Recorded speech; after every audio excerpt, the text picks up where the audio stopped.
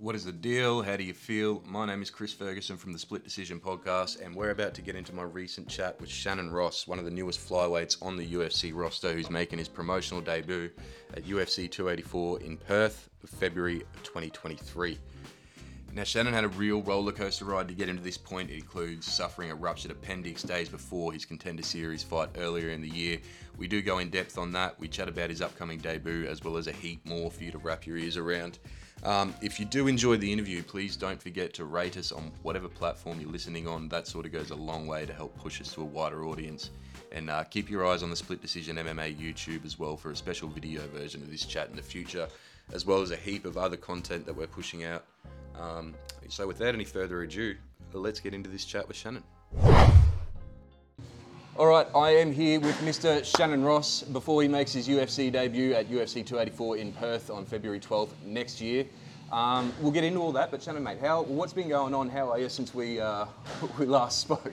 Yeah, last spoke, did the potty, sort of got deleted. Yeah, we won't talk about what happened there, eh? We can recap on it all now. But yeah, been really good since then. Back training, obviously, after everything that happened in Vegas. But now I'm back training, back moving, body's feeling great, feeling really fresh after a good little break after the fight, and yeah, feeling really happy. No hiccups in the healing process at all, in the recovery? Nah, no hiccups at all. Did a Pilates block with my strength and conditioning coach. Thought it was a little bit weird to get started, but yeah, Pilates is pretty hard, and yeah, we got through that. Built the abdominal wall back up, and now we're back into training and strength and lifting and wrestling, and everything's going good now, so yeah. Awesome, man. See, on that Pilates note, my wife has been trying to get me into Pilates. I've got a bum knee and she reckons it'll be fantastic for that. What do you reckon of Pilates? Like you said, it was weird going in. What's your opinion of it coming out of it? Yeah, I was looking at it going in thinking, like, what am I doing this shit for? This is Pilates, it's for what it has that criteria of who it suits, right? And I'm like, I'm a pro athlete and a fighter, this is a bit mundane. But then I got there, it's actually pretty hard work, and it's actually really, really good. The stabilizers and control work is it's really high level. So once we dived in, we could see it was working, and we got the 4 weeks done, and then into some lifting some weights, and yeah, obviously paid off because I'm perfect now. So good to hear, man. Good to hear. So let's take it back a little bit to early 2022, early this year. You're on the verge of retirement. Yeah. And then come full circle. What are we now? Middle of November. UFC debuts booked. Home soil. Can you is that mental to think about to you? Yeah, it is. I've said it to a few different people. It's funny how the world really pushes you to the edge until you get what you've worked for. So the start of the year, obviously after I fought in Abu Dhabi, cost me 20 grand to get home in flights and quarantine and all that sort of stuff because of COVID. And then the start of the year, we were going down the same track. It was hard to get fights. It was hard to get something worthwhile and motivating, and that got me out of bed. And then I pretty much maybe the end of Feb, I said to my wife, I was like, I think I'm ready. I think I've had enough. Just with everything that's going on with COVID and how hard it is to get a fight, and the international scene, and even getting fights locally, shows cancelling and lockdowns and the stuff like that happening, I was like, maybe it's time for me to move on with the next chapter of life now. Maybe business and that sort of stuff. Did that Steve Erceg loss have anything to do with how you were feeling at that time as well? No, not at all. Not at all. So strictly the COVID thing that was making it so hard to compete and compete at a high level. For me, with my family, it's hard to get out of bed to go and fight a guy that's 2-8. For me, it's not worth my time. So I want to fight the best and prove that I'm the best. So it was real hard to get fights at the time. And then all of a sudden, March come around, and it was like, bang, the world's open, the fight shows are happening, and we're talking to Eternal. Eternal got us the title fight with Sean Etchell from Tasmania. So he was coming back down to flyweight, and I was like, okay, I'm going to welcome him back down to flyweight. Let's get it done. He's a good fight, interests me, gets me out of bed. Obviously, he's well known in the Australian circuit, and that's a challenge. So I was excited. I was, okay, we're back on, we're pumped, I'm ready, I'm going. And then as soon as we signed that deal, it's like, hey, Contender Series want you. And it was this weird thing, like, yeah, 2 months ago, I was ready to, Hang it up. everything was crazy. The world was still in shambles. You couldn't travel, fight shows were having a hard time getting going. And then a month later, it's like, okay, you're going to Vegas in May to do your promotional duties, do all the stuff with the doctors, all the medicals, all the stuff like that, all your bloods over in Vegas. So we got to Vegas, it was like the world had changed in like overnight. It was insane. And then obviously come back, do my camp, go over and fight. And yeah, now we've got a contract and we're heading to Perth to make the debut. So in a matter of, I don't know, what do you call it, 6 months, it's like, it's been a whirlwind. It's went from one end of the spectrum to the other. And yeah, now we're ready to get this next chapter rolling. Proper roller coaster, man. Eh? Yeah, dude. Like from then at the start of the year till now, and like everything that happened in between, it was just, it's absolutely chaos. Like if you were doing a movie, you couldn't think of a better story. You know what I mean? Like for a plot and the twists and everything that happened, like it's just suits that narrative. Like this is made up, but it's not. It's what happens in real life sometimes. And hard earned too, dude. Yeah, like. That's been everything for me since I started fighting. Everything's been really, really hard earned. Like nothing's been given to me. Even on the local circuit, fighting for titles and things I think I was in position for and got looked over, and took me double the amount of work to get to the title than other people. So everything's been hard work. So that's why when all these obstacles arose, getting to Vegas, it was like, this is just another day in my life. This is just one more thing I got to push through. So it's sort of, I was forged to go through that, and I come out the other side pretty good, I think. Yeah, awesome. I do want to touch on the Contender Series thing itself, but before we get into that, like, what is your reason for fighting? Like, why do you fight? What got you into fighting, and why do you continue to fight?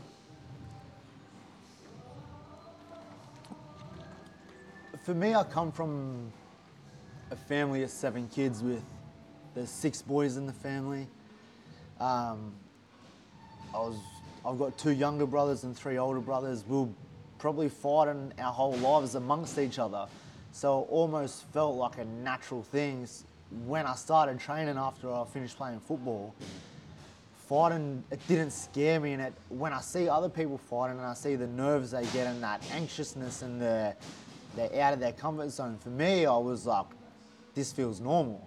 So that it was really easy to gravitate towards it and continue down that journey and sort of keep pushing.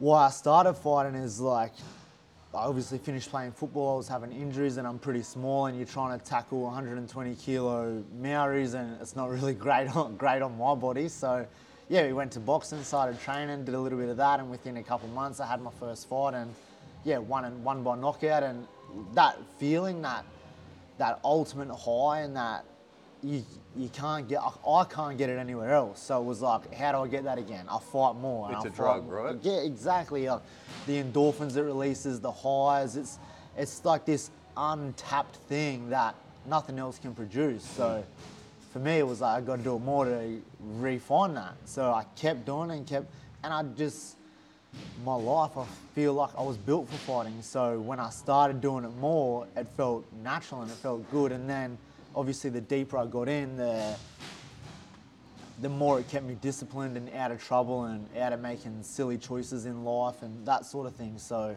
it was just the right pathway for me to chase. You talk about not getting any nerves. Is that still something, like, you don't generally face any nerves when you walk into the ring? No, like, even in Vegas, out the back, I felt totally at home. It was like, man, I belong here and I don't get nervous because I know I've done the work. Yeah. That's why I don't get nervous. I get that little bit of a butterfly effect, but I know that's good because that means I'm ready, this means a lot to me and I'm ready to perform. I don't get nervous as in a way of like shut down and anxious and I'm scared of the moment, because I know I've done the work and I know I'm ready for it and I belong on that stage. So out the back, I'm really, really comfortable and I'm feeling at home, and yeah, I'm feeling quite confident, and walking out, it just sort of gets better and better and better as I go out, and then get in there and start going. And obviously my fighting style sort of shows I'm not scared and I'm not nervous to fight, so it sort of speaks for itself. Yeah, no, that's definitely one thing people are not going to be able to to put you down about is your style at all, man. So getting that Contender Series call, you'd obviously, I know you'd said Sean Shelby had spoken. Was it Sean or Mick that you'd spoken to? I spoke to Mick in 2019 when they come out for the Melbourne UFC, Israel versus Rob #1. Mm-hmm. I went down and had a meeting with Mick, and they were really keen on me back then. And then obviously you fast forward a couple of months and COVID kicks off. Yeah. So it was like from the back end of 2019, start of 2020 to like now, where it was like this break in the world. And just nothing going on. Mick said, like, the UFC is not touching anyone from Australia. Like, you guys have the most insane COVID, quarantine, restrictions that for us to sign you, and it's hard work. Like, it's going to make everything about your fight like 10 times harder. They'd just be rolling the dice on it, essentially. Yeah, exactly. Point, right? They're just having a go, and even seeing if I can get out of the country. You had to fill out all these declarations and prove why you're leaving, and you can't just go for a holiday. You had to, when I fought in Abu Dhabi, I had to send my fight contracts into the embassy and get them to sign off on it as it's work legitimacy, and yeah, it was hard even to get to Abu Dhabi for that. So I think with the UFC, it would have even been like more strict. Like, but yeah, that was the conversation at the end of 2019, and then moving forward, COVID kicks off, and it was just everything's on the back burner. And yeah, we had obviously had that Erstig hiccup on Eternal. I went to Japan for a month. I come back. I obviously had a very short camp. The fight didn't go as planned. We tried to get that fight back in that COVID period, couldn't get it happening. And then yeah, the Contender Series call comes around when we have a match with Sean Etchell. What were the emotions when you was that like, that's got to be validating, right? To finally get that call, like after everything that had gone on. Yeah, like 100%. Like, for me to know, not very many people know what fighters go through and what you put in to get to the top, even just on the regional circuit. So for me, after going to Abu Dhabi and forking out 20 grand to get home, like spending money that could be for my kids or renovations or business opportunities moving further, the validation comes in knowing that I invested in myself and know that I actually took risk and put that into myself for my career, and then it's all come full circle and I've got that contract. Let's talk about the Contender Series fight itself. Yep. Can you walk me through that process? So before you even get there, there's dramas with the passport. There were issues in training camp. From memory, a couple of little things going on during training camp itself. Yeah, a couple of little things. And then you get over there. How long between you getting there, touching down, and realising that there's something not quite right going on in your stomach? I probably think it was after maybe the first day or second day I was there. Me and my team, we went out to Red Rock Canyon, just get out of the hotels, get out of the inner city bustle there in Vegas, get out, have a bit of a look around.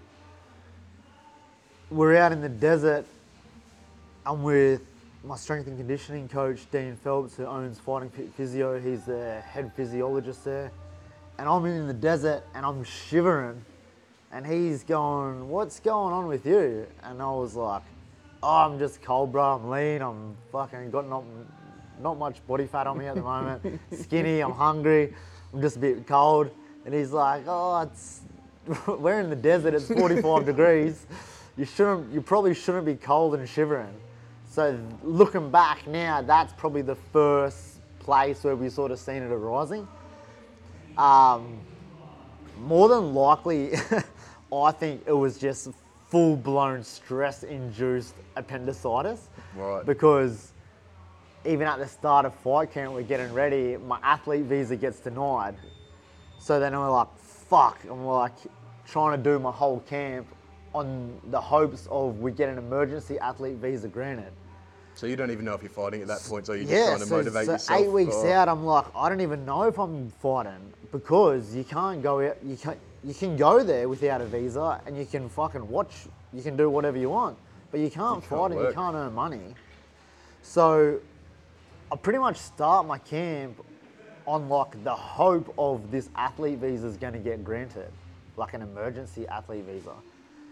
So we send my passport and all the documentation down to the American Embassy in Sydney and file for it. And then we're just training. And like, I'm like, this is the biggest chance in my life, in my career. So I'm fucking training the house down. I'm doing everything like I need to be doing. I'm eating properly, I'm fueling properly, I'm doing all my sessions, my strength, my recovery. I'm doing everything to a T. I take 6 weeks off work. I'm like back to that thing in Abu Dhabi, like I'm reinvesting in myself and making sure that I'm doing everything that the most I can do for myself to make sure I have the best chance. It literally gets up to like 6 days before I'm meant to fly out, and it's like the Thursday night afternoon, and it's like, yeah, your athlete visa's been granted, it's been stamped in the passport, and I'm like, fuck man, like I'm glad I've done everything to a T because now I'm in the best position I can be in.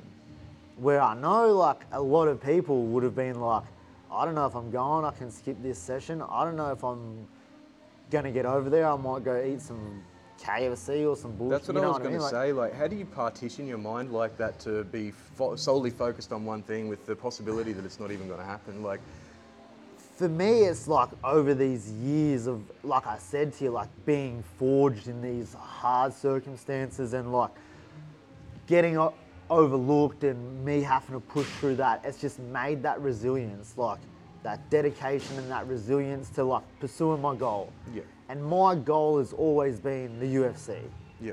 I've never been shy to say that, and I've turned down other opportunities in other areas that were not my goal. Like, yeah, we can get a Bellator contract. That's not what I want. We can get this contract. We could have went back to UAE Warriors. Like, that's not what I've trained and like killed myself for these 13 years to fall for second best. So it was like the whole time going through training, that's what I'm thinking about. Like, this is what I've fucking worked for. Like, don't give up now. Like, we haven't come this far just to come this far. Yeah. So like, it was easy to like keep pushing through because we've went through all that stuff. And then, yeah, it gets granted on the Thursday. We're flying out the next Wednesday. Mate, I would have nearly been reduced to tears when I got that call. Like, oh, surely dude, it was happy, like right?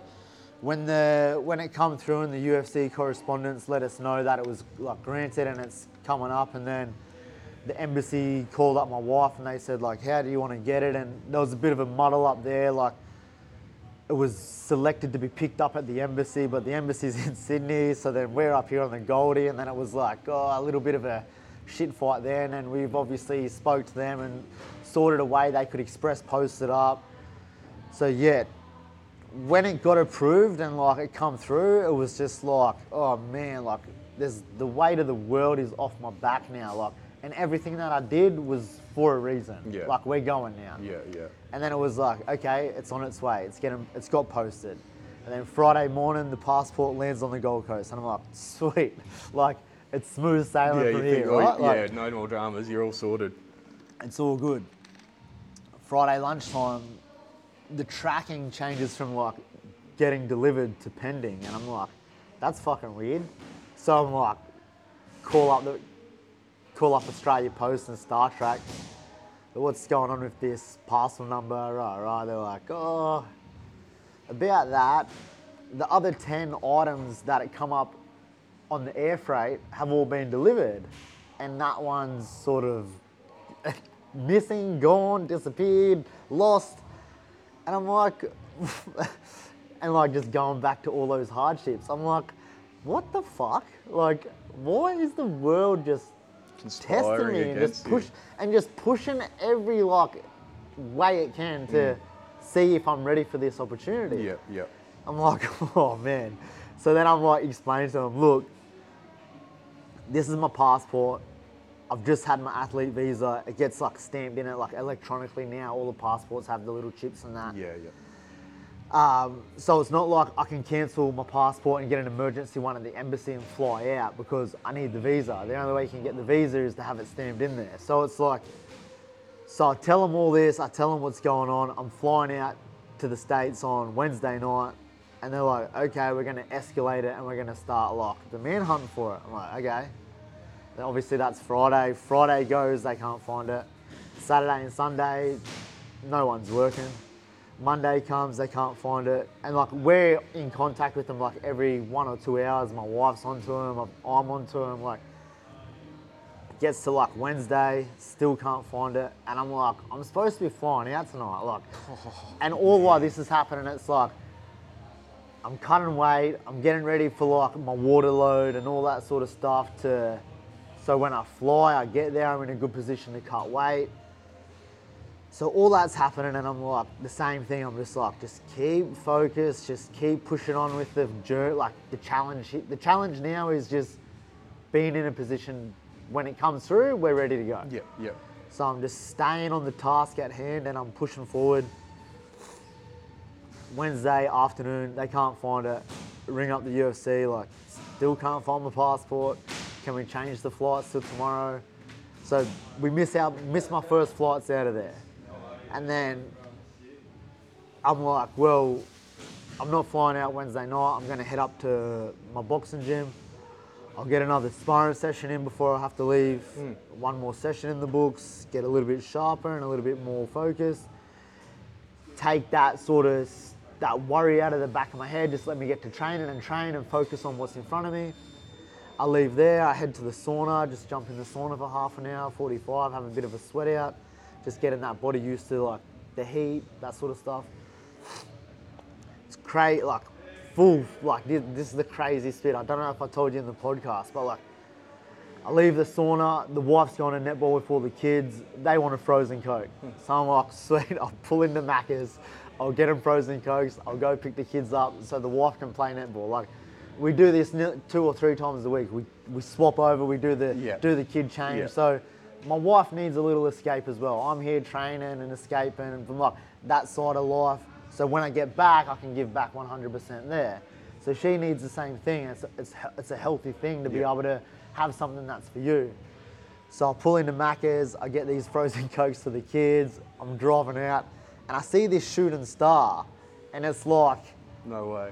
It's like, it's low and it's like a good 5 seconds. And I'm like, fuck man, like if there's ever a time that like I need something to go right for me, like can I please just get my passport tomorrow? Yeah. And then I'm driving down the highway and I'm sort of a bit emotional, like fuck, is this gonna happen, is it not? And then I'm like, the shooting star's a sign, and then like one of my best mates, like Guy Borges, he committed suicide in 2015. But the only time I ever see stuff like that is when it's like a little thing from him. He's like saying hi, or he's fucking being cheeky, or giving me a fucking little, how you going? Yeah. So I'm like, I'm driving down the highway and I'm talking to myself in the car before I get the kids. I'm like, Borgie, if that's you with the shooting star, if you're fucking if you're hinting at me like and you're giving me a sign, can you at least fucking like come through with this thing tomorrow? Like at least have a crack, right? So I'm like talking to myself and that, and then I get to netball, I grab the kids, we head home. I don't tell anyone about this shooting star, right? And then like Thursday comes about, and me and the wife sort of work out like the only place this passport could be is in the bag that all the items come up on the air freight. Like they've turned the Mollendina facility upside down, they can't find it. They've looked in the vans that the only place it could be is stuck in the bag. So we ring up this gentleman's name, Steve, and he's like the manager at the Mollendina Australia Post. Mm-hmm. And I call him up and I say, Steve, what's the chances the passport, it's a small envelope, has been stuck in the bag, it didn't come out? He's like, oh, it does happen sometimes. And I'm like, well, can we have a look in these fucking bags? Can we like count that out? And he's like, oh, that's a good idea.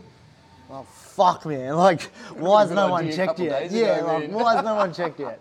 So he goes, I'm gonna find where the bags are, and then we're going to get onto it. And he rings me back. He says, look, all the bags go into a truck and they all get transferred out to Red Bank Plains in Brizzy. But then they all get refilled and they go back into recirculation. So he's like, if that bag the passport's in has more stuff put in it, it could be anywhere, WA, Northern Territory, like, you won't know until the passport comes out. Yeah. But he goes, I'm going to drive out to Red Bank Plains now and I'm going to start trying to find the truck that the bags are in. I'm like, all right, I'm like, keep me updated, like, keep me posted, like, that's fucking awesome. And he calls me and he goes, mate, good news, the truck hasn't been emptied yet. So there's 1,000 of these bags in the back of a truck. He goes, we're going to go through them now. And then literally, like, the UFC called me out, like, well, my manager calls me out like 12 and he says, mate, if we don't, like, have some good evidence that this passport's close by in the next couple of hours, like, you're getting cancelled. Yeah. Like, we're going to fly someone else in or find someone locally for your opponent to fight. Which is only fair. He's done a camp, he's put all the work in, and I'm like, Danny, I'm like, look, give me fucking like a couple more hours. Like, I've taken all this time off work, I've smashed myself, I've done everything I've needed to do. And he goes, look, if you can get the UFC some evidence that the passport's close by, we'll get a few more hours. So my wife, like, she's an absolute G. She, like, gets the footage of the passport on the conveyor belt leaving Sydney and sends that to her and says... As evidence that you've nearly got As evidence as this was it in Molandina, which is 10 minutes away. So they get that, they called, but, like, 100% shouldn't have done. But fuck, this is my dream. I've got to fucking... It's literally coming down to the I've got to push wire, the man. barriers everywhere I can push it, right? And this is about that thing, like, going to the next extent and having someone in your corner, like my wife, who believes in my dream just as much as I do and backs me and supports me. So she sends that footage and says, look, this is the passport in Molandina. It's not far. It's obviously, it's there. It's somewhere. Like, they go, look, you got like 5 more hours. So this is at 12 o'clock. At 3:30, I'm like at home and I'm just like, my wife's like, oh, you're handling this real well. And I'm like, fuck, inside I'm not handling it well. But on the outside, I'm just fucking like emotionless. I'm just like, there's just nothing. Like, so she thinks I'm handling it good, but inside I'm like, I'm wild. Like, yeah, dude, I'm like, I'm on the edge of my seat. And then at 3:30, Steve rings and he goes, mate, you wouldn't believe it. He goes, I've just found your passport. It's just fallen out of this bag. And I'm like, fuck, man. I'm like on the phone. I'm like getting goosebumps right now. Yeah. Like the feeling of like hearing that, like the passport's here. They've got it. My bag is already packed. They're fucking sitting on the lounge room floor. Like I'm ready to throw them in the car and go. So the missus has went to pick the kids up from school. I've got this call. Another lady's called her. So I'm like, quick, like get home. And then I say to Steve, like, look, mate, I can't get out to you and get to International Airport and check in and do all that with the time that we've got before this flight at 6 p.m. Like I've got 2.5 hours and I've got to be there like within the next hour to check in. So I call my manager, we've got the passport, boom, all good, ready to roll. We start heading to Brisbane. Steve drives the passport to the airport. Like, absolutely phenomenal guy, man. Like, It's like an hours and some drive, right? yeah, and like Australia Post were awesome through all this. Yeah. Like, I said to one of the girls at the start, like, look, I'm probably going to get angry through this somewhere, but just remember, this is not at you. Like, I'm going to tell you now before I lose it, like, this is not towards you or your fault. It's just this situation. Like, this is my dream and this is what I've worked on for 13 years. Yeah. And to know someone's slipped up somewhere out of my control on your end, I'm probably going to lose it somewhere. So just know this. So through it all, when like I've explained this to them, and yeah, I would have got heated at times, but they know like how much this means to me. So they've kept pushing as well. Yeah. So we're sitting at the airport. Steve calls me. He's on the way to the airport. We're on the way to the airport. It's like this mad dash. Obviously, the time is still ticking down. We get to the airport first. I go to the go to sort of book in my flights and like check in and that. Check in, yeah. explaining to the lady, look, I don't have my passport. It's on its way. It's coming to the airport. And she's like, don't worry, it's all good. Like, we know you're here. And I'm like, fuck, man, like, things are starting to go the right way for once. Like, things are starting to, like, this is looking good. So I'm like, sweet. So Steve goes, hey, mate, I'm just pulling up out of the fucking drop-off at the thing. Come out. Sweet. So run out. Me and the wife head out, get the passport. Like, he's an absolute, like, he's stoked. Like, he's more stoked that they found it than, like, what I am at this point. Like, Steve, if you're ever watching this, mate, you're a G. Like, he's like, mate, I've got it. He's fucking wrapped, right? He's pumped. Pulls up, we go out, get the passport, have a quick chat with him. He gives me the passport and he says, mate, I've got someone. This is where that bit of the story with the shooting star and that, it all gets a little bit crazy right now, because he goes, look, I've got someone that works at the Molendona clinic depot that knows you really well. And I'm like thinking, fuck, I don't know anyone that works there. Yeah. I'm like, and he like keeps sort of reiterating this, and he's like, yeah, she was adamant that we got you this passport and was adamant that we went out to Red Bank Plains and checked those bags, and she was just pushing the whole time to make sure we did everything we could do for you. And I'm like, in my head, like, fuck, I don't know anyone that works at this Australia Post. So I say to him, like, all right, I'm like, Steve, let me in on the gag. Like, who was it that works at the Australia Post? Like, who's backing me there? Like, who's on my team? And he goes, it's Michelle Doyle.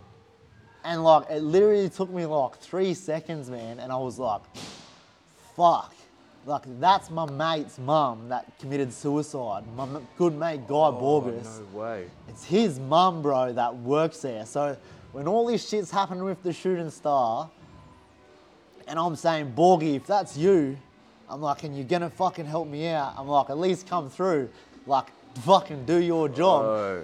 And then when Steve says Michelle Doyle, man, I was just like, you can see the goosebumps I get, because it's like, I was like, holy fuck, man. Like, if there's not anything to like, I don't know, some people believe in that and some people don't, but I don't know, man. If there's some things that just go beyond regular. Exactly. Yeah, if there's proof to say that there's like this out of fucking power or whatever you want to call it, it's like, man, for me, it's like, I can say, like, I've had that experience now. And like, it was like, man, it's like getting that passport and like him saying that, it was like, holy shit, bro, like, this is meant to be. Like, maybe it was meant to get lost, and boy, he was meant to be like fucking, because he used to be my strength and conditioning coach. Yeah, right, yeah. So it was like, maybe it was like just his way of saying like, fucking good work, congratulations, you fucking did it. Even when I was like winning regional circuits, I was like, that was for him, because like winning titles on Nitro and Eternal was like, he put so much time and effort into me back before I was anyone. Yeah. I was like, this is why I kept working, so I can like say we did it together. Yeah, 100%. Have you spoken to his mum since then? Like, yeah, I have, yeah. And like, I sort of told her, and she was just like, she's like blown away as well, like how like that can happen. And she still says the same thing, like she gets little signs and from time to time, and it's it's a crazy thing. And then obviously I get the passport and I'm like, you're in the clear now. It's smooth sailing, baby. We're going over. And then obviously we get to LAX. We miss our connecting flight to Vegas. There's no more flights into Vegas that night. I didn't hear this. Yeah, so it's like, there's just another little turn and twist and fucking, so we're like, fuck, all right.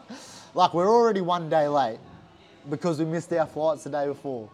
Now we're there. Now we've got to stay a night in LAX. We're another day late. I'm like, all right, we'll just stay in LAX tonight. We get a room that's got a gym. I get my training in. I get a run in. I put my sweatsuit on. I do my shit I got to do. I just stay on the plan, man. There's nothing's fucking stopping us. Perfect. Next morning, get our connecting flight to Vegas. We're at the fighter hotel. We're checked in. It's locked and loaded. There's nothing more that can happen now, right? Yeah. Like, we're here. Yeah, you're thinking, yeah. Nothing's going wrong now. We're in Las Vegas. Like, next minute, I'm in the desert and I'm fucking shivering. And like, Dean, my head strength and conditioning coach now, He's like, that's not fucking right. Like, he's knowing something's up, but he's sort of trying to Keep it cool. like, fuck, yeah, maybe, like, he's trying to be smart, not worry me, don't want to get me stressed out. Obviously, we go in. The next couple of days are pretty smooth besides this weird sort of pain I've got in my stomach, and I'm just pushing it to the back of my head like it's fight week and I'm hungry. Yeah. Stop being a fucking pussy and get on with it, you know what I mean? Like, I've built this, like, don't take a backward step attitude. Yeah. Same as my fighting style. It's like, man, yeah, I'm hungry, I'm sore, but we signed the dotted line at 125 pounds. That's what we got to do. You get a one-track mind at that Exactly. point, right? So I'm just pushing through. Gets to weigh-in day, wake up early. The night before, I'm actually, is like the worst part of like the pain I've had, and I'm like laying there and I'm like, and then that's making me think even more, like it's closer to cutting weight. I'm just even more hungry. I'm getting lean. My stomach wants food, carbohydrates, wants that sort of, all right, just push it to the back of your head, get to sleep, get to bed, wake up early, cut the weight, start cutting weight. Cutting weight's going great. I get out of the first bath, I'm feeling good. Get up, put my sweatsuit on, sweet sweat, walk out, boom, fully pass out, like full unconscious, man, like fully like shaken, and like looking back now, my Dean's like, it's probably like an induced like low blood pressure thing, plus everything else that was going on with the body and the appendicitis and then like Any doctors called in at this point? Nah, bro. Not like, a chance. When I woke up, one of the boys is like, I had Ben Ewan out there as well. Yep. You know, past flyweight, UFC, like high level guy, awesome dude. So he was out there visiting his family. I flew him into Vegas just so I had someone there my size and someone that knew the ropes. I wake up from after being out for like a couple minutes or something, and like one of the boys is like, oh fuck, we should get that was pretty fucking crazy. We should get the doctor up and check. And I'm like, look at him and I'm like, no one's calling the fucking doctor, bro, except me. Like, if someone's calling the doctor, I'll tell you I'm ready to call the doctor. So I crawl over, I get in the sauna blanket, and I just keep cutting weight. Oh, mate. Did you tell your wife about this at this point? Like, no. I was going to say. She didn't even know about that until after the surgery. Oh, no. I was like, look, I've had the surgery and I'm doing good. I'm going to tell you, yeah, I passed out during it. She's like, what the fuck? Why has no one told me this? And I'm like, well, I can tell you now, I had surgery. What's the worst that can happen? Yeah. Shit. So I crawl over, I get in the cocoon. After like the first bath and the first wrap, I've like lost 2 kilos, and I'm like, that's fucking massive for me. Yeah. Like usually I'm losing 400 or 500, and I'm like, I've lost 2 kilos. I'm like, I'm not even getting back in the bath.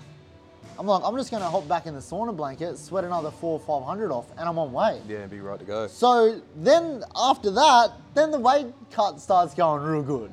And I'm like, what the fuck? I'm like, everyone's fucking with me.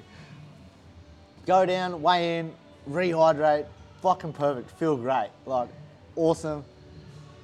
Next day, like have the best sleep of my life that night. My stomach stopped hurting, don't know what's going on there. Everything's I've good. got food, and then I'm thinking, I was just hungry. Yeah. So I've got food back in, I'm hydrated, I'm feeling good. Have a little hit out in the morning.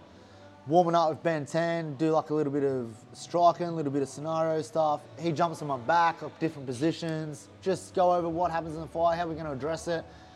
Puts me in a body triangle and squeezes it. And I'm like, fuck man, I get a real sharp pain. And I'm like, I thought at the start, oh my like ribs sort of like got pushed over or the cartilage popped and then I stand up, I move around and I'm like, oh, my ribs sweet. Oh, I don't know what that pain was. Looking back now, like what we know, like what we went through, like that was my appendix rupturing because like the pain was pretty like severe. You think it ruptured in that point there when he put the body triangle on? Yeah, I know it did. Oh, no. Because obviously when we've got there after the fight the next day and they've said like, for you to be in the condition that you're in and to have a ruptured appendix, it had to be inflamed for at least 4 days before. Yeah, right. So you're talking the whole fight week up, and then I get this weird pain on the body triangle. I know that's when it ruptured. Yeah.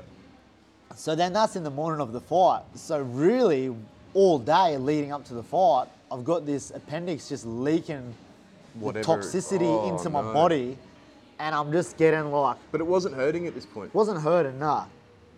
So by the time the fight happens and the next day and I get to the hospital, they're like, you've got full-blown septicemia, like blood poisoning.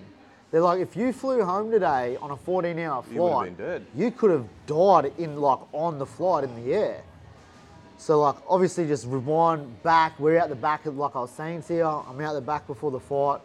I'm feeling confident. I've got that little bit of like butterflies, like fucking this is what I've worked for. I've done the camp. I pushed through all that hardship. I know I'm ready.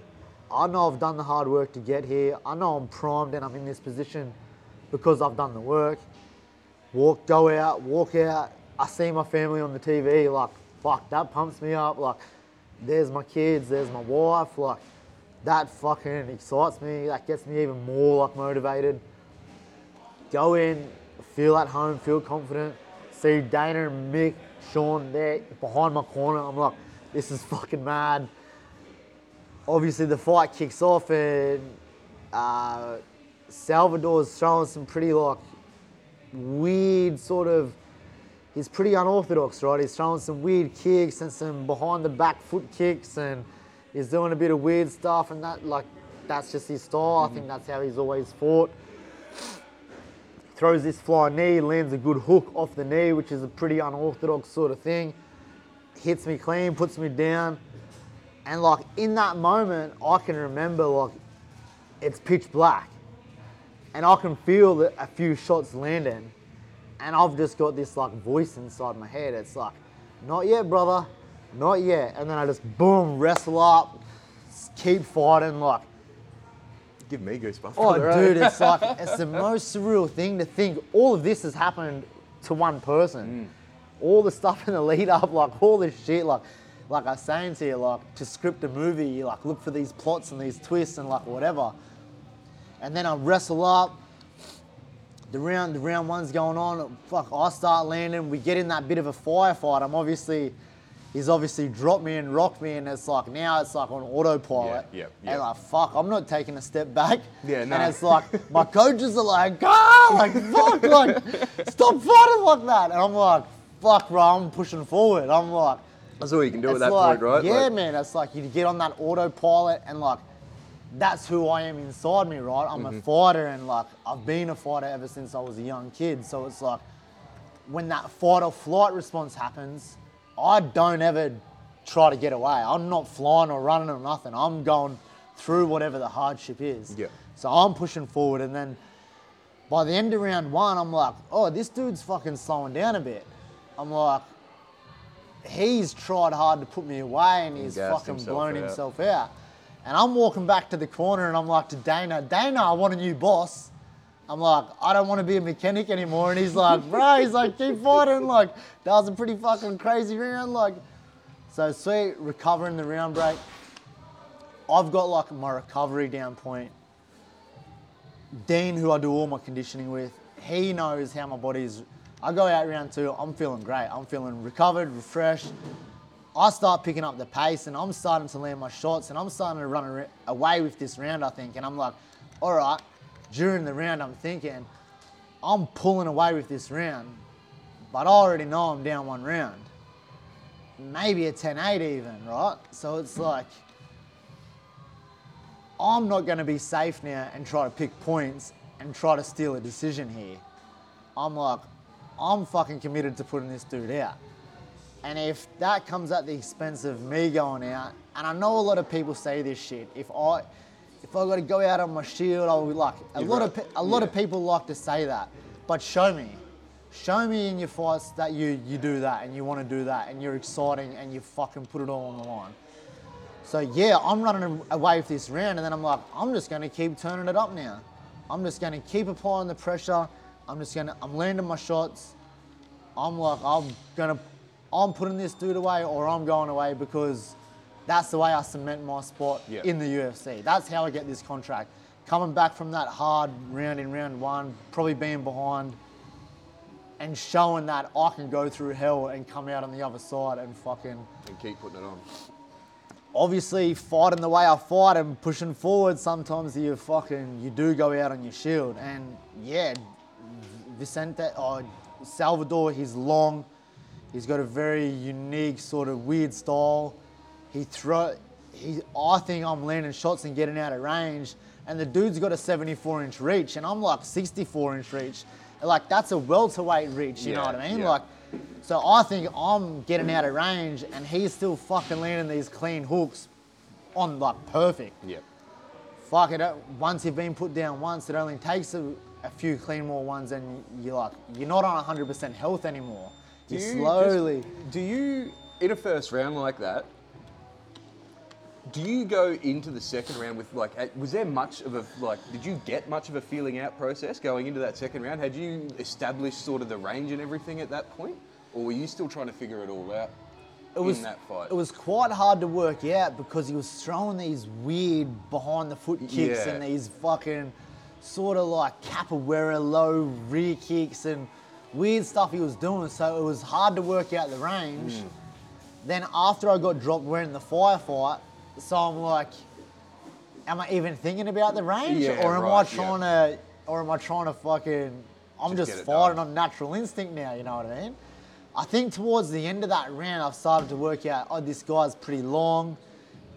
He's pretty rangy. He throws some hooks from down low on a weird angle. It's not like your normal hook. It's more like a bit of a shovel uppercut hook. Yep. So I'm like, okay.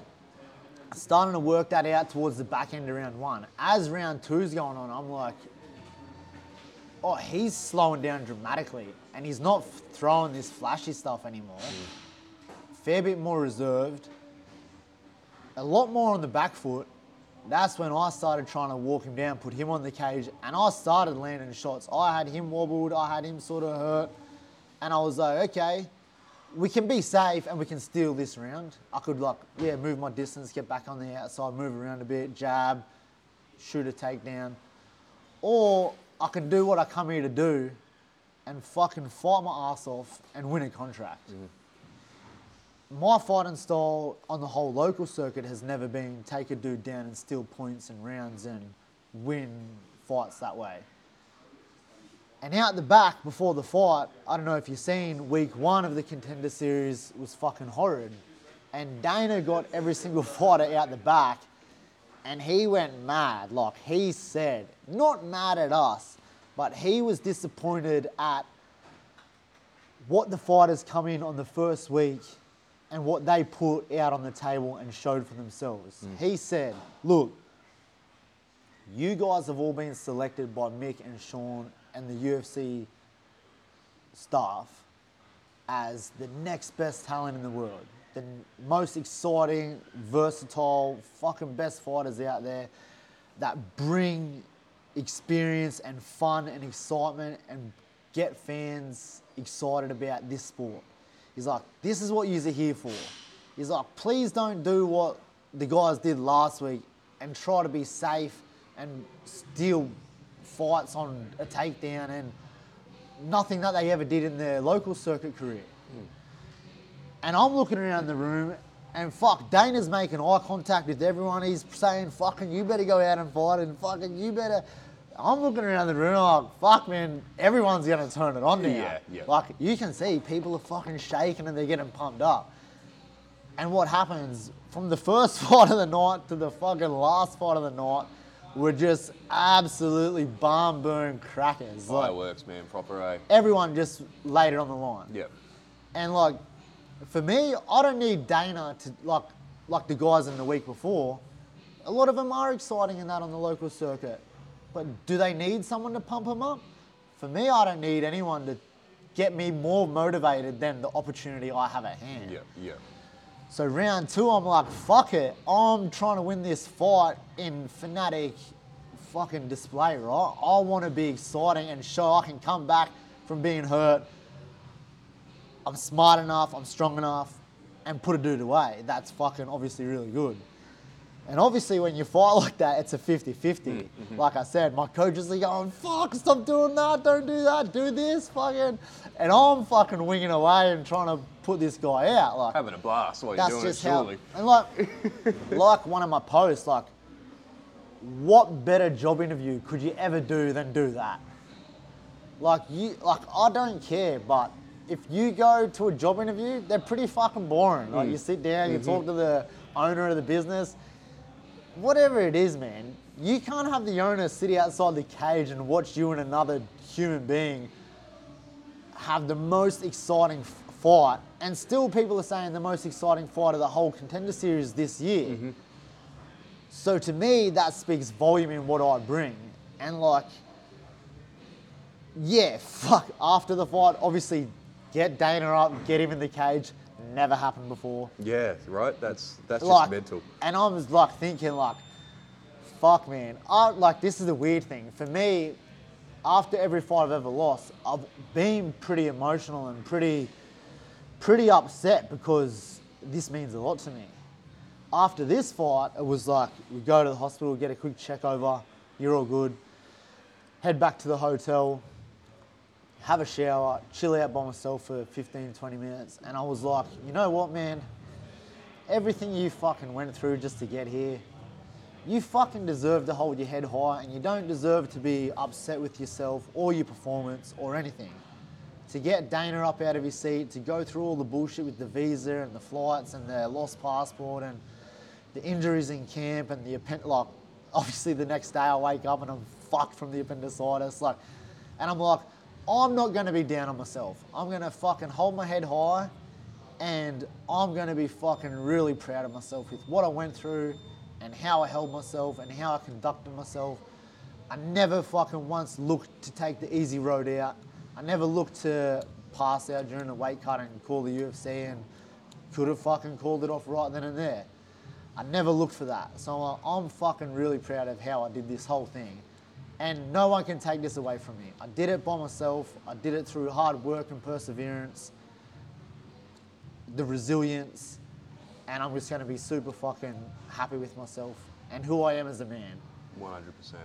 So go have some dinner with the fucking team. Like, we sort of have a little fucking chat about the fight and how I'm feeling. And I tell them I'm feeling good. I'm proud of who I am. I'm proud of what I did in my career. And if I don't get it at the time, you don't get a contract. I went to the hospital. They stay there. They get their contracts. If I don't get anything from this, so be it. Get back to the drawing board. Now the world's opening up. See if I can get some international fights, make some more statements, and get back to the end goal. I'm still not quitting. After all the bullshit, I'm still like, I can fucking still get this. And then have some dinner, have a can of Coke, right? I love Coke. So through camp, I stay away from that. Yeah. From time to time, I'll have a Coke, no sugar. That's my thing. Does it hit the same? Does a Coke, no sugar hit the same to you? No, it's different, man. Right? I don't know. You've probably seen the fucking studies they do with rats when they give them sugar. It's like cocaine, right? It's this thing. It's like that endorphin and that high of when you win a fight. It's pretty hard to touch the same high. To replicate it, yeah. So winning a running race isn't going to be the same as winning a fight. The same way as having a Coke, no sugar is not the same as fucking having a real Coke. And don't get me wrong, I don't drink the shit all the time. But it's if I've worked hard and I've done my week and I'm staying on my plan and I've got room to move, that's what I like to do. Treat yourself a little. Yeah, I don't drink alcohol. I don't party. I don't have that outside stresses of all that. So yeah, that's my little thing where I'm like, oh, fucking worked hard this week. Oh, I'll have a fucking glass of Coke or whatever. So I'm like, have some food after the fight, have a can of Coke, and then I go up to the hotel that night, and straight away, man, literally, it was within an hour of dinner, it was fuck, my stomach's real sore. I'm like, fuck, man, go have another shower, cool down, feel refreshed. I get out of the shower and I look at myself in the mirror and I'm like, fuck, man, your stomach is pretty bloated. True. And for just cutting weight the day before, I'm pretty fucking, for me to get to flyweight, it's hard work. So I'm pretty lean, I'm pretty fucking vascular, and I'm like, fuck, man, your gut's pretty big. You're pretty bloated and looking a bit swollen. And I'm like, all day before the fight, I've only eaten my food that I know what I have on the day leading up to the fight. good, clean, healthy food that I've been having all camp. So I know it's not that. I'm like, maybe it's the Coke, maybe it was the fucking burger and the chips or the whatever. So I go to bed, sweet, wake up in the morning and I'm like, fuck man, I have this pain in my stomach. Like, I haven't had food for like 2 weeks. Yeah, right. I'm like, I'm fucking, well, that's what I thought it was. I'm like, I'm so hungry. I'm like, I need to fucking eat. And the boys are like, Dean and that, they're upstairs in their room. I got Ben 10 in the room with me. I'm like, fuck, I'm just gonna get some oats out, make some oats, put some fruit in it and eat. And then when all the boys wake up and we get ready, we'll go down and have some food. So I have that and then I'm like, man, that didn't even change any of the pain. And then the boys all get up, get ready, head downstairs, go to a restaurant. The boys are like, what are you gonna order? And I'm like, man, to be honest, I don't even feel like eating. I'm like, my stomach's real sore. And I'm like, got this real fucking bad pain, like. And then I'm like to Dean, fuck bro, maybe I ate too much like last night and I've got like an obstructed bowel, like what Rob Whittaker got. I like, think maybe that fucking burger and wings and Coke and shit just got caught up stuck in my there. stomach. Yeah. And he's like, oh, go up, like have a hot shower and shit, see how you feel, see if like the warm water fucking like chills it out. And then like, yeah, I'm back in the room, chilling on my bed, I'm fucking shivering and I'm trembling, like shaking. And then I'm like, fuck man, my stomach's, I go in the bathroom, I'm trying to make myself throw up. I'm like, fucking idiot, this food out, bro. Like, it's fucking clogged me up or something. And then I'm trying to spew up and I'm like, I can't spew up. Well, obviously the food's went down. It's there, nothing there, yeah. And I'm like, that's fucking weird. And then Dan come back in and I'm like, I'm shaking on the edge of my bed and he's like, mate, we're going to the hospital. He like makes, and I'm like trying to tell him, nah bro, I'm good. And he's like, you're not good. He's like, there's something wrong with you. I'm like, all right. This is Danny Rube, is it? Sorry. No, this is Dean, my strength and Oh, your conditioning strength. coach. Yeah, sorry, my So apologies. we ring Danny Rubenstein. I go, hey bro, like something's up. Dean talks to him like, think something's up. Need to go get him checked out. He goes, oh, he's probably fucking got food poisoning or something. Like, you had food at the fucking casino or whatever. But it's all good. We'll get a UFC car out, grab you, take you down to the hospital where the UFC doctor is. He'll meet you, take you straight through. So we get there, like the emergency's full, there's people everywhere. The UFC guy comes out, he's like, mate, fucking come through. He's like, that was a fucking crazy fight last night. Because like obviously he's there, he's like one of the physicians, the doctors at the fight show. He goes, that was a fucking crazy fight. He goes, you Australians, he goes, they do fucking breed them tough down under. And I'm like, he's like pumped. He's just like excited to fucking see me. And you're in agony. And I'm like, bro, I'm like, I'd love to talk to you about this fight, but I fucking feel like I'm dying right now. Yeah. And he's like, look, take you straight through, do a CT scan of you, see what's going on. He's like, did you wear any body shots? I'm like, not really. I'm like, fucking nothing that presented any trouble in the fight or after. So do the CT scan and he puts us in a room, he comes back and he goes, mate, I've got to do some bloods on you right now. He goes, you've got a ruptured appendix. And I'm like, I look at him and I'm like, what are you talking about? Like, what do you mean I've got a ruptured appendix? And he's like, mate, it's fully ruptured. And he's like, we're doing he goes, the nurses are coming right now, they're doing bloods, they're going to put you on a drip, they're going to put you on antibiotics because it's ruptured, like it's pretty bad. Comes back after they do the bloods, like 20 minutes, like they're like fucking fast tracking it, right? And I'm like, this is fucking cool because in Australia it's like, wait in the emergency 2-3 hours, like. It's disgusting, isn't it? Bro, so I'm like, fuck, he's just doing back and forth, comes back with the bloods and he's like, mate, he's like, you've got full blown septicemia, like you've got full blood poisoning. He's like, if you fly out today, he's like 100%, like if it's a later flight today and you do 14 hours, he's like, you could die, like 100% die. And I'm like, fuck, like this is getting pretty wild. And then like the nurse is doing the drips, she goes, oh, you know who Houdini is? And I'm like, yeah, like sort of does like all the crazy stunts and like, she goes, yeah, appendicitis killed him. And I'm like, What the fuck? Well, thanks for that. Thanks for telling me that, eh? So like, the craziest dude that does the most insane things in life can't die from them, right? But then appendicitis kills him. And then I'm like, what are these? Are these people trying to scare me? Yeah. So then, bro, it was just like, yeah, fucking getting me ready for surgery, getting that happening. I obviously called Denny, tell him, tell my team. Fuck, they called Beck. They're like, Shen's going in for surgery. She's like, what? Like, what are you talking about? He's going in for surgery. Oh, did he break his hand? Or like, my last fight, I broke my hand. Like, something fight related. Like, no, he's got a full blown like a ruptured appendix. And she's like, what the fuck? What the fuck? Like, was so, she stressing at that point? Or was she pretty like, were you stressing or did you think you were going to be pretty sweet? No, I wasn't stressing at all. I was just trying to deal with the pain and these, fuck, bro. I was running like a 42-degree temp and I was thinking I was cold, right? I was shivering.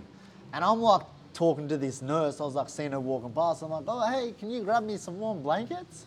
So she brings me back warm blankets and like heat packs and that. And like, obviously I'm running a 40, I'm not supposed to have that. I'm supposed to be the opposite, right? Bath, man, yeah. So then I'm still shaking under these warm blankets. This is before I go for surgery that night. And then I'm like, I get to this point where I'm just like, this is too much. I ring the button, bro. I'm like, I need help. And they come in and I'm just like shaking in the bed. And the chick like calls out like, quick, like fucking come in, I need help. And then, bro, I don't really remember what else happened. Like, I don't know if they fucking sedated me or I passed out or what. But like, I was shaking so violently that they've like all ran in and started trying to steal my blankets. And I'm like, you're not having my blankets, I'm cold. So then they take them off me, start putting ice packs all over me. And then that's when like I wake up a couple of hours later, just like, I must have just either passed out or fucking fallen asleep or, and then I wake up and I'm just sweating, bro. And there's like ice packs all over me. And then we're ready to go in for the surgery. Get the surgery, come out, I check my phone, like, I think half an hour after I wake up sort of thing. I've got like a few missed calls from my wife. I've got a few missed calls from Danny. The boys, like my two, Dean Phelps and Aaron and Ben 10, they're like back at the hotel and they're doing some stuff. Like, I'm like, boys, don't hang out at the hospital with me. Go have a look around fucking Vegas. Like, at least if you're going to be stuck here, you may as well go have a look. If we're all stuck here, go have a look around, go to some fucking, I don't know, some pool parties, do whatever, enjoy it, right? I don't want to take away from your experience. So then like, get some calls, they're coming back down, and then I call my wife, I'm like, hey, just got out of surgery, what's happening, how are you, all good? She's like, look, I've been emailing Mick Maynard, and I'm like, what do you mean you've been emailing Mick? And she's like, well, I just thought like, he should know that you're in the hospital, you get in surgery, you had appendicitis through the whole fight. It'd be nice if fucking maybe they went down and visited you and fucking said thanks for all the hardship you went through, not pulling out, not fucking taking the easy road. And I was like, one, you're a psycho, but she's like, yeah. The best kind though, right? She's like, I found Mick's email in like one of the correspondence emails through when the passport was missing, right? She's like, I went back through and I've got it and I've emailed him. And she's like, yeah, he started replying. He started emailing me back. And he wants to talk to you and he wants you to call him and I've got his number and here's his number. And I'm like, yeah, like you're an absolute legend, eh? Like, who needs Danny Rube when you've got your missus, bro? Like same thing in Abu Dhabi, right? Like when all the shit went down with like getting home through quarantine, my missus is the one that got us the flights home and like, so she's just like an absolute hustler, man. She just doesn't stop. She like, even I'm ready to go down to Volks in a couple of days. She's sorting out my flights and my Airbnb and she's hustling the Airbnb people like, nah, do it for this price. Like she just always has a crack at it. And like, so yeah, she goes, yeah, Mick wants you to call him. I'm sending you his number through. I'm like, all right, I'll just call Denny quickly because he's been trying to call me too. So I called Denny and I'm like, yo, Denny. And like, for some reason, I can't make normal calls. I can only do FaceTime on the internet in the hospital, right? Yeah. So I'm like, FaceTime, I'm just out of surgery. I'm like, and he's like, how are you, man? I'm like, I've done better. I've been better before, but I'm good. We're fucking on the mend now. We've had it done. he's talking to me and he's like, look, Mick and Dana were trying to call me at 4 a.m. And I'm like, in the morning, just gone. And he's like, yeah, like, so obviously that's the night after the fight, like 4 a.m. And I'm like, because he goes, I'm in New York for PFL right now. So he's flown straight out after my fight or whatever.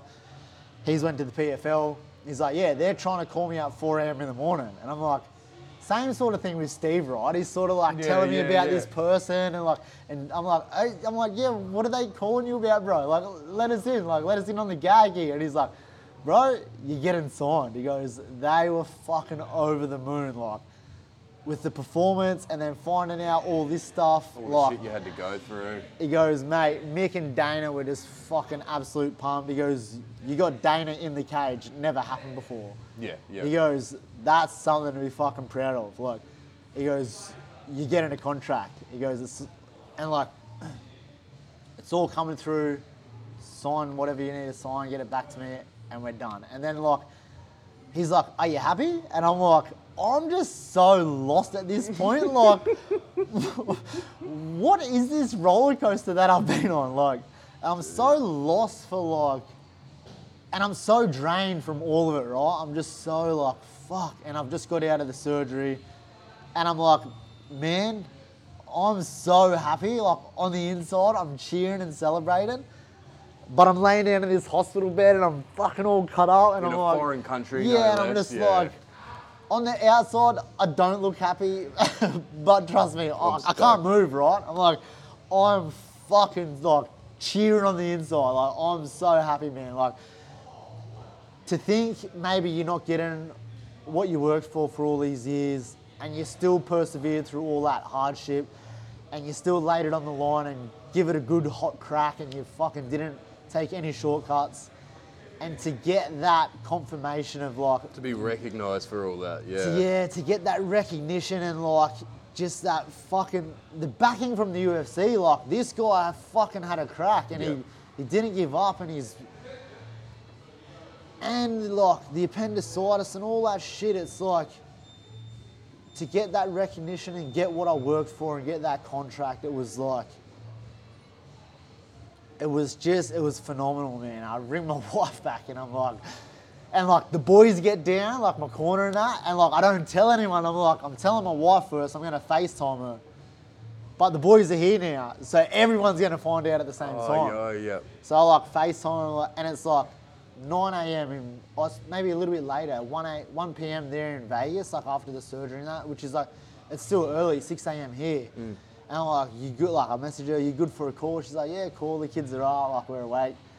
So I FaceTime, I talk to the kids, I'm talking to her, I'm like, she's like, what did Mick say? Like, are they coming down to visit you? And I'm like, guess what? And she's like, what? I'm like, I got a contract. And she's like, what? I'm like, yeah, I just got so. And then the boys are sitting there and they're like, what? They're like, what are you being? They're fucking jumping up, like, Dean, he jumps up, he's like fucking shaking me, and I'm like, oh, in the bed, like, fuck. And like, everyone is like, it just like, the room erupts, and like, oh, that's mental, it just man. like, I'll fucking get emotional, I'll start sort of getting a bit teary in there, like, fuck, man, we got it done. Now the next task is get home, get fit, recover, get ready for the debut. Now we're looking at this fucking extreme card in Perth, which is early pre-sales sold out in 5, pre-sales sold out in 5, tickets sold out in fucking how long, bro? It, man. Hey, I missed out altogether. Like, to do a show in Australia and only have a 16,000 capacity arena, which is insane to think UFC, Izzy and Rob did 57,000. In Marvel Stadium, Exactly. So like to think 16,000, a quarter of the capacity, you know it's going to sell out. And I'm like, they haven't made my fight like sort of announced yet, so I can't tell anyone, hey, I'm fighting, you fucking grab your tickets. So I'm like sort of trying to hint here and there, like getting ready for the debut, like hashtag in Perth and fucking whatnot. Just before you, let's check these. Yeah, you're right. Sorry.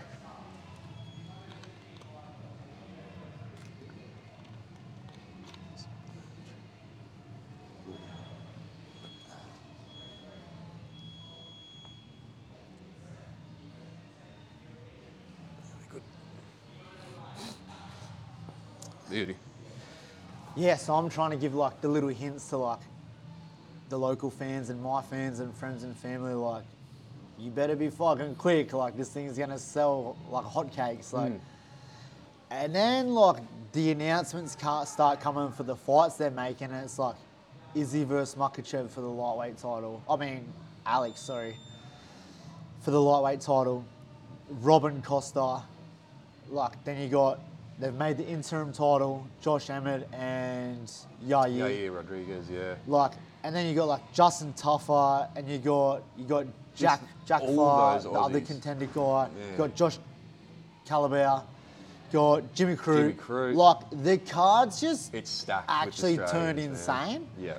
And then like nearly at the moment anyway, I think every fight has an Australian Kiwi in it that's been announced. Yeah, yeah. So it's like bar that interim title fight, yeah. bar the Yeah. interim title. So like Yeah. for this region and like how this sport is growing, that is like it's phenomenal and it's Mental, isn't huge. it? And like every time the UFC comes here, you see the local circuit grows a bit more, and then more fighters start coming through the ranks and start undercovering more local talent and people. The sport grows and it gets bigger and it becomes this more mainstream sport. Like you talk about like MMA and fighting in a cage 13 years ago when I was fighting, man, you had to be linked to the bikies or some underground fucking mob, and it was a grab at money or some weird thing, right? And now, like to see how far it's came from then and see a platform like what amateurs and guys on the local circuit have to fight on and get ready. Like Eternal MMA, doing shows, Queensland, Perth, Melbourne, like building that infrastructure for the sport. And like I really feel like Cam is that only guy, Cam and Ben obviously, are the only guys that have stepped out of their comfort zone. Like, yeah, Eternal used to just do Queensland, Southeast, here on the Gold Coast, do Coolangatta Hotel and the small venues, right? And they've grown. But now they're taking that chance and they're pushing to grow the sport on the they're doing Perth and they're trying to do these Melbourne events. And man, like what other promoters doing that? Yeah, Like you're not no getting one else is. Don't get me wrong, all the other promoters are great because it still builds talent. But this like level that these new guys coming through have to perform on now is absolutely phenomenal, and like it's a gift really because I didn't have that. I used to that's what I fight was in gonna PCYCs Yeah. and basketball courts and fuck down at Coffs Harbour at fucking RSLs and these weird dingy sort of looked down upon venues, and it wasn't this big limelight show and all this cool stuff that come with it. Like Eternal's they do their gear you get to fight on there now. They had Engage for a while, giving the fighters all their gear. So as a young fighter coming up, you have all these extra stuff that you get, and it's building the sport, which is awesome, man.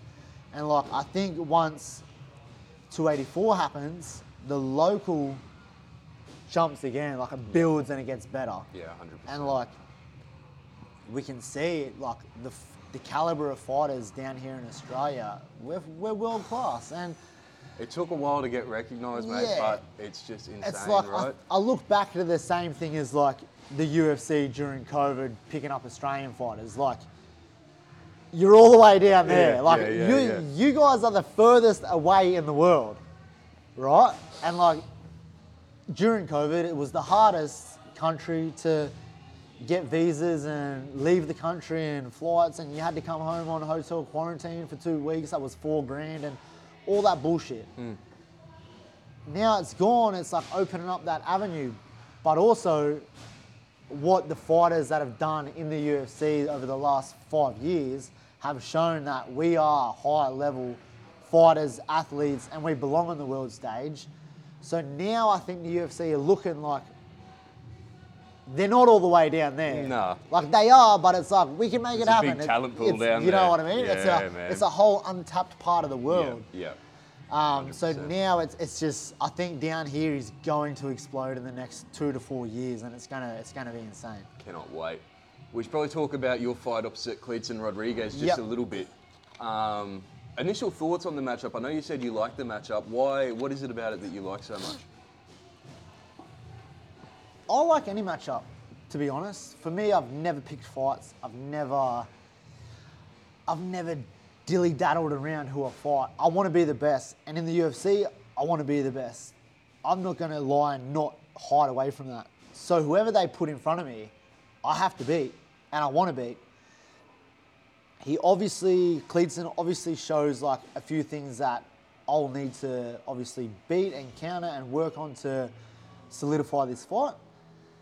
It's a good challenge. He's obviously coming through the Contender Series, getting his contract through there. I like the style because it's going to be exciting. It's going to be an exciting fight. I think they knew what they were doing when they put this one together, eh? Like, Mick and Sean are very smart of how they make fights. And obviously where I think I'm going to be on the card somewhere in those first, maybe, I would like to say, fourth fight into the night. But they're the curtain opener, that fight that fucking gets the crowd pumped and going and energetic, right? You have a couple, you lead them in, you get them going, then you bring that fight that brings the fireworks and gets the fans out of their seat. And I know I get them out of it. I get Dana out of his seat. Who does that? Like, who? I see Dana sometimes in the fights are happening and he's on his phone and he's fucking, bro, you're fucking, like, you know what I mean? Like, I get you. Excite your boss. Get the man out of his seat. Like, that's your job. That's your job. That's why you were hired. You were hired to perform. And let's not beat around the bush. This is an entertainment sport. The most high entertainment sport that there is on planet Earth. There's nothing more real than two people fighting each other. You look back in the Coliseum days and like, that's what they used to do back then. And when that got a little bit boring and mundane, they throw some lions in there, you know? Like throw some fucking horses and carriages. Let's make this even more entertaining. Yeah, it is pure entertainment. So now this is the most pure form of entertainment you can get. That is your job. You go to entertain. If that scares you and you don't want to do it, do not sign that contract. That's not a job for you. Like that, you can have any. You want to grapple, you can go and grapple. You can do. Grappling can be very exciting. It can be very mundane as well. There's guys that are super exciting grapplers. But fighting, it's different. Like I sometimes say sport, but is it a sport or is it something else? Is it this untapped thing that we don't know what to name yet, right? It is, but it's an art though, right? It has to be because, I mean, it is a sport, but I don't have any sports where people get as injured as they do in this, you know? I played football, I've played soccer, I've played baseball, I've played a lot of sports. A lot of sports you can hide behind your teammates. When it's not going right, you got other people to lean on. When, you know what I mean, you're not actually trying to damage people. You're trying to put a ball over the line, and that's how you win. Yeah. This is you put a fist in a person's cranium and you knock them unconscious. Like and that's how you win. That is how you win. Yeah. Or you rip a knee apart, or you choke them unconscious and drop them on the floor. Like, it's a very, very different sport. If we say the intentions are just all different to begin with. You can't play fighting. No, like, that's we right. play football, we play soccer, we play these sports. You cannot play. And that's where I get my confidence when I go into fights. Is like, I know I haven't been playing. I haven't been taking the easy road. And that'll be the exact same with UFC 284. When I fight Cleedson Rodriguez, I'll be ready, I'll be primed. I'm going to disappear from the family and kids for a couple of weeks right now. Monday I fly down to Wingdang. I'm going to go do a couple of weeks down there with Alex and the team. If it's a good fit for me, I'll probably do my whole camp out of there. Yep. I think it's going to be an extremely awesome environment in that room. You got the featherweight world champ fighting for the lightweight world title. There's going to be this energy. And I feel I can bring a little bit of energy to that room as well. And I think right now that's who I need to be surrounded with. I need to be in that energy, in that environment where there's no playing. There's hard work, we're doing this for reasons, and we're all rocking up to Perth and we're all going out and laying everyone out. Like, You know what I mean? Like that's how I look going forward. Like you work so hard, and it's not like a cocky or anything like that, but like, why should I not give myself that chance to perform at that level, to have the best performance and be confident in the way I want to win? Yeah. So I feel like in saying that, I can manifest that into happening. The same as like the passport stuff. Like, Borgie, if that's you, and then next minute his mum's like telling the whole freaking Molendina Australia Post, you saw this shit. Like, so like manifesting that is a big thing, and like I think manifesting and like also doing the work to be able to put myself in the position to win is what's going to be done. So I'm fucking extremely excited, and I'm excited for these next couple of weeks, and just to go down and feel that energy with Volk and obviously Joe Lopez and whoever else is coming in. I don't know, but I would say Josh Calabell maybe come in. He's going to be fighting. He's Sydney. Obviously, they're going to bring some awesome dudes in for Volk. He's going to be, obviously, he's going to be doing the same thing as what I do, is laying everything on the line so he can give himself the best chance to win. We've seen that firsthand with how he performs and how dedicated he is to his craft. And yeah, I think it's just going to be an awesome experience down there, and fucking lead to bigger and better things. 100%, man. Do you go into this fight, having lost the last one, despite getting the contract, do you go into this fight feeling like you've got something to prove, maybe more so than normal? Or do you not look at it like that at all? No, not really. I think I proved in that fight with obviously everything I went through and how I performed. I'm proven that I'm suited for that environment and that level of competition and the world stage. So I don't think I have to prove anything. I think... No chip on the shoulder or anything? No, not at all. Like, yeah, it's cool to fight another Brazilian and look at making this a 1-on-1 sort of deal. Yeah. We go 1-on-1 and down the track, let's see who's best out of 3. I have no worries with that sort of stuff. I want to fight the best guys, and if he's one of the next best guys, let's both get in there and shut the door and see who comes out on the other side. I don't think I have anything to prove, because I believe in my skills and I believe in who I am as a person and how I hold and conduct myself, that I think when I get in there, just doing what I do proves who I am. Yeah. And yeah, obviously I'm coming to win no matter what. And that's like, people are going like, oh, you're going to be safe this fight, it's the first fight. Bro, am I going to be safe if I fight on Eternal? Like, what's the point? Am I going to try to fight how I fight and be violent and be vicious and do what's gotten you the victory in the past? Do what's gotten me to this this chance, right? Yeah. You see guys, they fight a certain style all the way up until they get to the big stage, and then all of a sudden they're taking guys down and they're holding on, and they're not who they showed they are. And then they get in this little rut, and then sometimes a lot of them hit and they have exciting fights again. And being safe, I don't know, it's not in my vocabulary. I'm going to try to be smarter and faster and better in tune with myself and more mind smart, perceivable, and use that. But safe is not a word in fighting. Where do you be safe? Do you hide in the corner? Do you... So yeah, for me, that's not a thing, like having to prove anything. Obviously going there, I believe I can win, and that's what I'm going there for. And then also the same thing is, like, you look at Michael Chandler, he's 2 and 3 out of 5 in the UFC.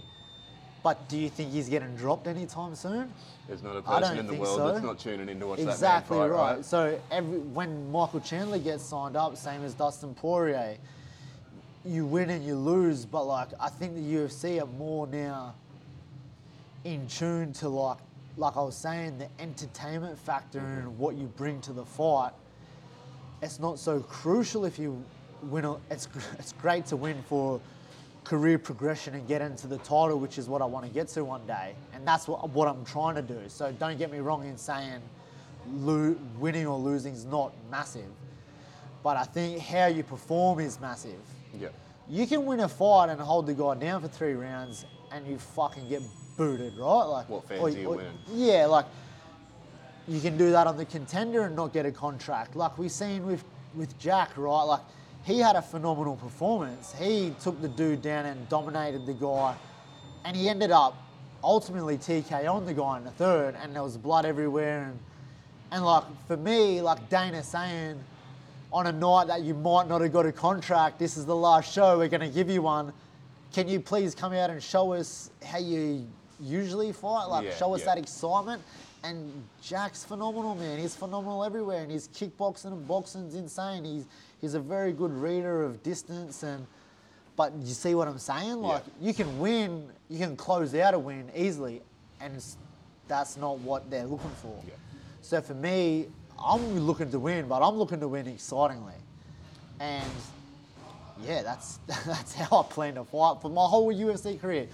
I want to be the Michael Chandler, the Dustin Poirier, the Dan Hookers, like the guys that go in there and put it on the line and have these fucking wars and build a fan base on myself as another one of these guys that is exciting and high level and just has that no die attitude. Like, so that's kind of what I wanted to ask you next. So maybe this might be the last one because I've held you for like an hour and a half already, man. Looking back on your UFC career at the end of it all, what do you want to look back and have accomplished? What do you want to look back on and like, what do you think will mean the most to you to have accomplished in that time? Number one, get into that title, winning that title. Like, a lot of people say get into that title, but for me, it's more winning that title. Obviously, at the moment, being out of the rankings, coming in as a debut, but I'm not scared to say that that's my goal. Yeah. That is where I want to go. That is why I got into this sport when I started watching it. It was not to just make the UFC. It was to get to the top and win the title. And that's what I want to do. And I want to show people from around here that, like, a kid like myself, young, growing up, single parent family, probably not the greatest upbringing, but if you set your mind to it and you dedicate and you stay persistent and you build resilience, you can get there. And I've got here from the Gold Coast. I haven't went to any fancy big gyms and I haven't disappeared overseas to learn. We got awesome coaches down here, and now the talent's getting massive. So for me, that's number one, is to win that title. To obviously win that title and set my legacy up as another Australian that's won a title and done that. And then to set my family and my future up as from being a professional athlete. Like, this is the first time I've stopped working my whole fight career. I've always worked up until a week or two before the fight. Mm-hmm. Now I'm going to have 8, 10, 12 weeks to get ready for a fight without working. I better fucking turn up some different caliber fighter that's fucking, you know what I mean? I get you. If you give me, I used to have 1 or 2 weeks without work, you give me 12 weeks, I better come in rare, like hot, knocking dudes out quick, fucking performing. Is that bittersweet? I mean, so obviously leaving work, one of the benefits is getting more time to spend with the family and stuff like that. Yep. Is that bittersweet now that you're going to go down to freestyle and, you know, just coming out of work to not being able to spend that time with the family, or is that's just part and parcel with where you're at the moment? It is a little bit, but it's also a thing that I know has got to be done. Yeah. I've got to put myself in an environment where the people everyone's working towards this goal of being the best in the world, and that's what I want to be, so that's where I've got to go. Yeah. And my kids and my wife, they totally understand that. Like you said, like stopping work, I probably stopped work 2, 3 weeks ago now. And man, like I used to have this because my dad was never in my life when I was growing up. So I used to have this thing with my boy and my daughter and the girls, like,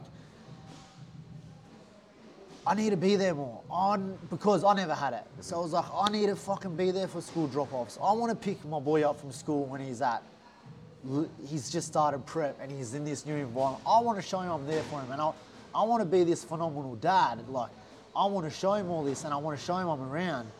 And then, like, he's 6 now, but the first few years was like, I was working 40 hours a week. I was training before work. I was training after work. I would get home, he would be asleep. I can't just go in and wake him up because then my wife goes, you're killing my routine.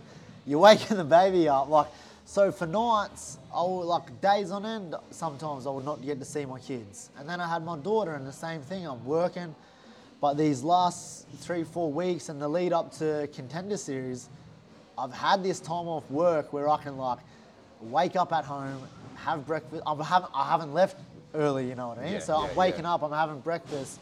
I'm seeing the routine my wife goes through with getting the kids ready for school and all that sort of stuff. And I get to take him to school and I get to pick him up and I get to bring him into training. And like, now it's like the sacrifice of missing out on those first few years and having those days on end where I wouldn't see him, having that sacrifice is like the repayment now where I get to not have to work and I get to be a professional athlete, but I get to have more time with my kids and my family.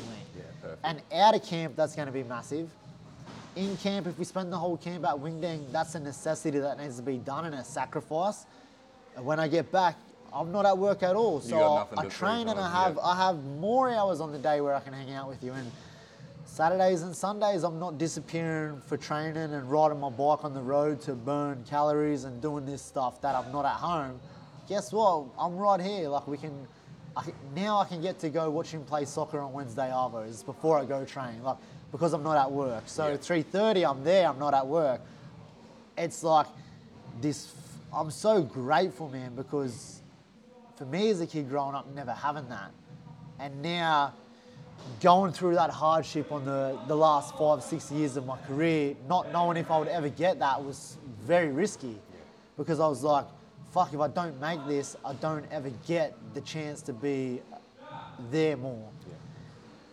And then making it is like I said, like I get emotional because like, not only now did I like fulfill a lifelong goal, it's like it opens up all these other avenues in my family life where I get to give back to my kids more and give back to my wife and help out more around the house and be that father and that presence of like who the kids should grow up to be. And like, I really hope like showing them what I've done gives them that career trajectory is like anything you do and you want to do in life, you can do it. I did it coming from nothing. So now they've got my support. I hope they do what they want to do in life. Man, that's, again, giving me goosebumps hearing you talk like that, man. That's crazy. Last thing, are they going to be in Perth? Are they going to be in the crowd watching you? I mean, I know we just saw Frankie Edgar bring his kids and obviously not a great result there. Have they been to your fights before, any of the kids? No. They haven't been live to my fights. They've watched a fair few of them on like live on TV and at home, and like just the comfort and the environment of a safe. Like fighting can be a very uncomfortable feeling for it can be even brutal, for like man, adults and even for like grown-up human beings that they can understand this is just a sport. So for kids, it could be that little bit like overwhelming. Obviously, my older girls, Taya and Lacey, they understand like a lot more because they're 14 and 15. So they understand this is a sport and I'm a professional athlete. Like we're not fighting someone at the pub or on the street, right? So they understand. Nix, he's 6, Havani's 3. They watch the Contender Series live. They'll probably stay home. My wife will definitely come over. My wife's been through a lot of fight weeks with me and a lot of weight cuts and so she really knows how I work and how I operate and what I need. So it'd be phenomenal to have her there for that sort of stuff. As well as like, she deserves to enjoy this journey as well. Not only is this my dream and my goal, like we were talking about like 2022, the start of the year, I was almost going to quit, right? She was the one that said I wasn't allowed. She's like, you're not allowed to quit. Yeah, this is your dream and your goal, but what about all the people that have sacrificed for you as well?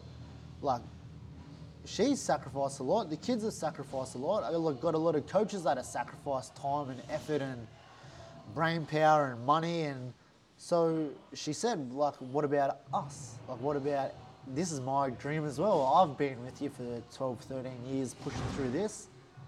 And I was like, yeah, that's true. So for her, like, 100% she's going to come along because I want her to see this dream unfolding while I see it. See the fight week activities and how the UFC rolls out as the business and the weigh-ins and the getting your gear package and all that. I want her to see that firsthand, and I want her to be a part of it, so she gets to live the dream as well. Like, that's only fair. She sacrificed so much for me to get here, so we give back, and she gets to come on the ride 100%. Like, seeing Frankie the last few fights, like, Frankie's like the main reason why I got into MMA. Yeah. Like, I told you when we did the podcast, Yeah. like, seeing him versus Gray Maynard is like, fuck, those fights insane. And like, that's what I was like, I'm gonna do that shit. I was like, I'm gonna do that.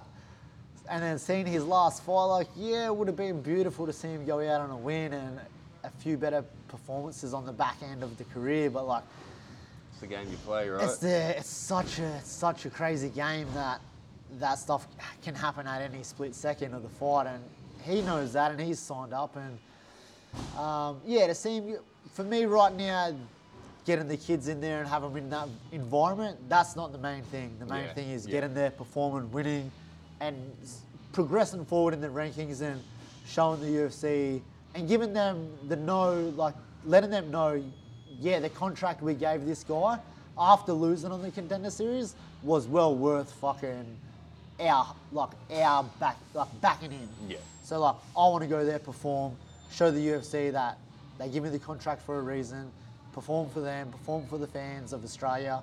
I'm going to have a lot of people coming over from this side, so yeah, that's my goal at the moment. Be focused, be like in that mindset. Like, being a fighter is a weird thing. You get to fight weekend, like, you've got to flick the switch. Like, okay, we're going to war. Like, for me anyway, it's like we're going to war now. And you have the kids, like, the kids around you. You've got to be soft with kids. You've got to be gentle. You've got to be loving and caring. And like, It's a whole different energy. this is the time where that's not who I am. Yeah. So I've got to like disassociate those two things. And I'm going to work now, and I'm working. And after the fight, I'm back to being a dad and being that loving, caring father figure.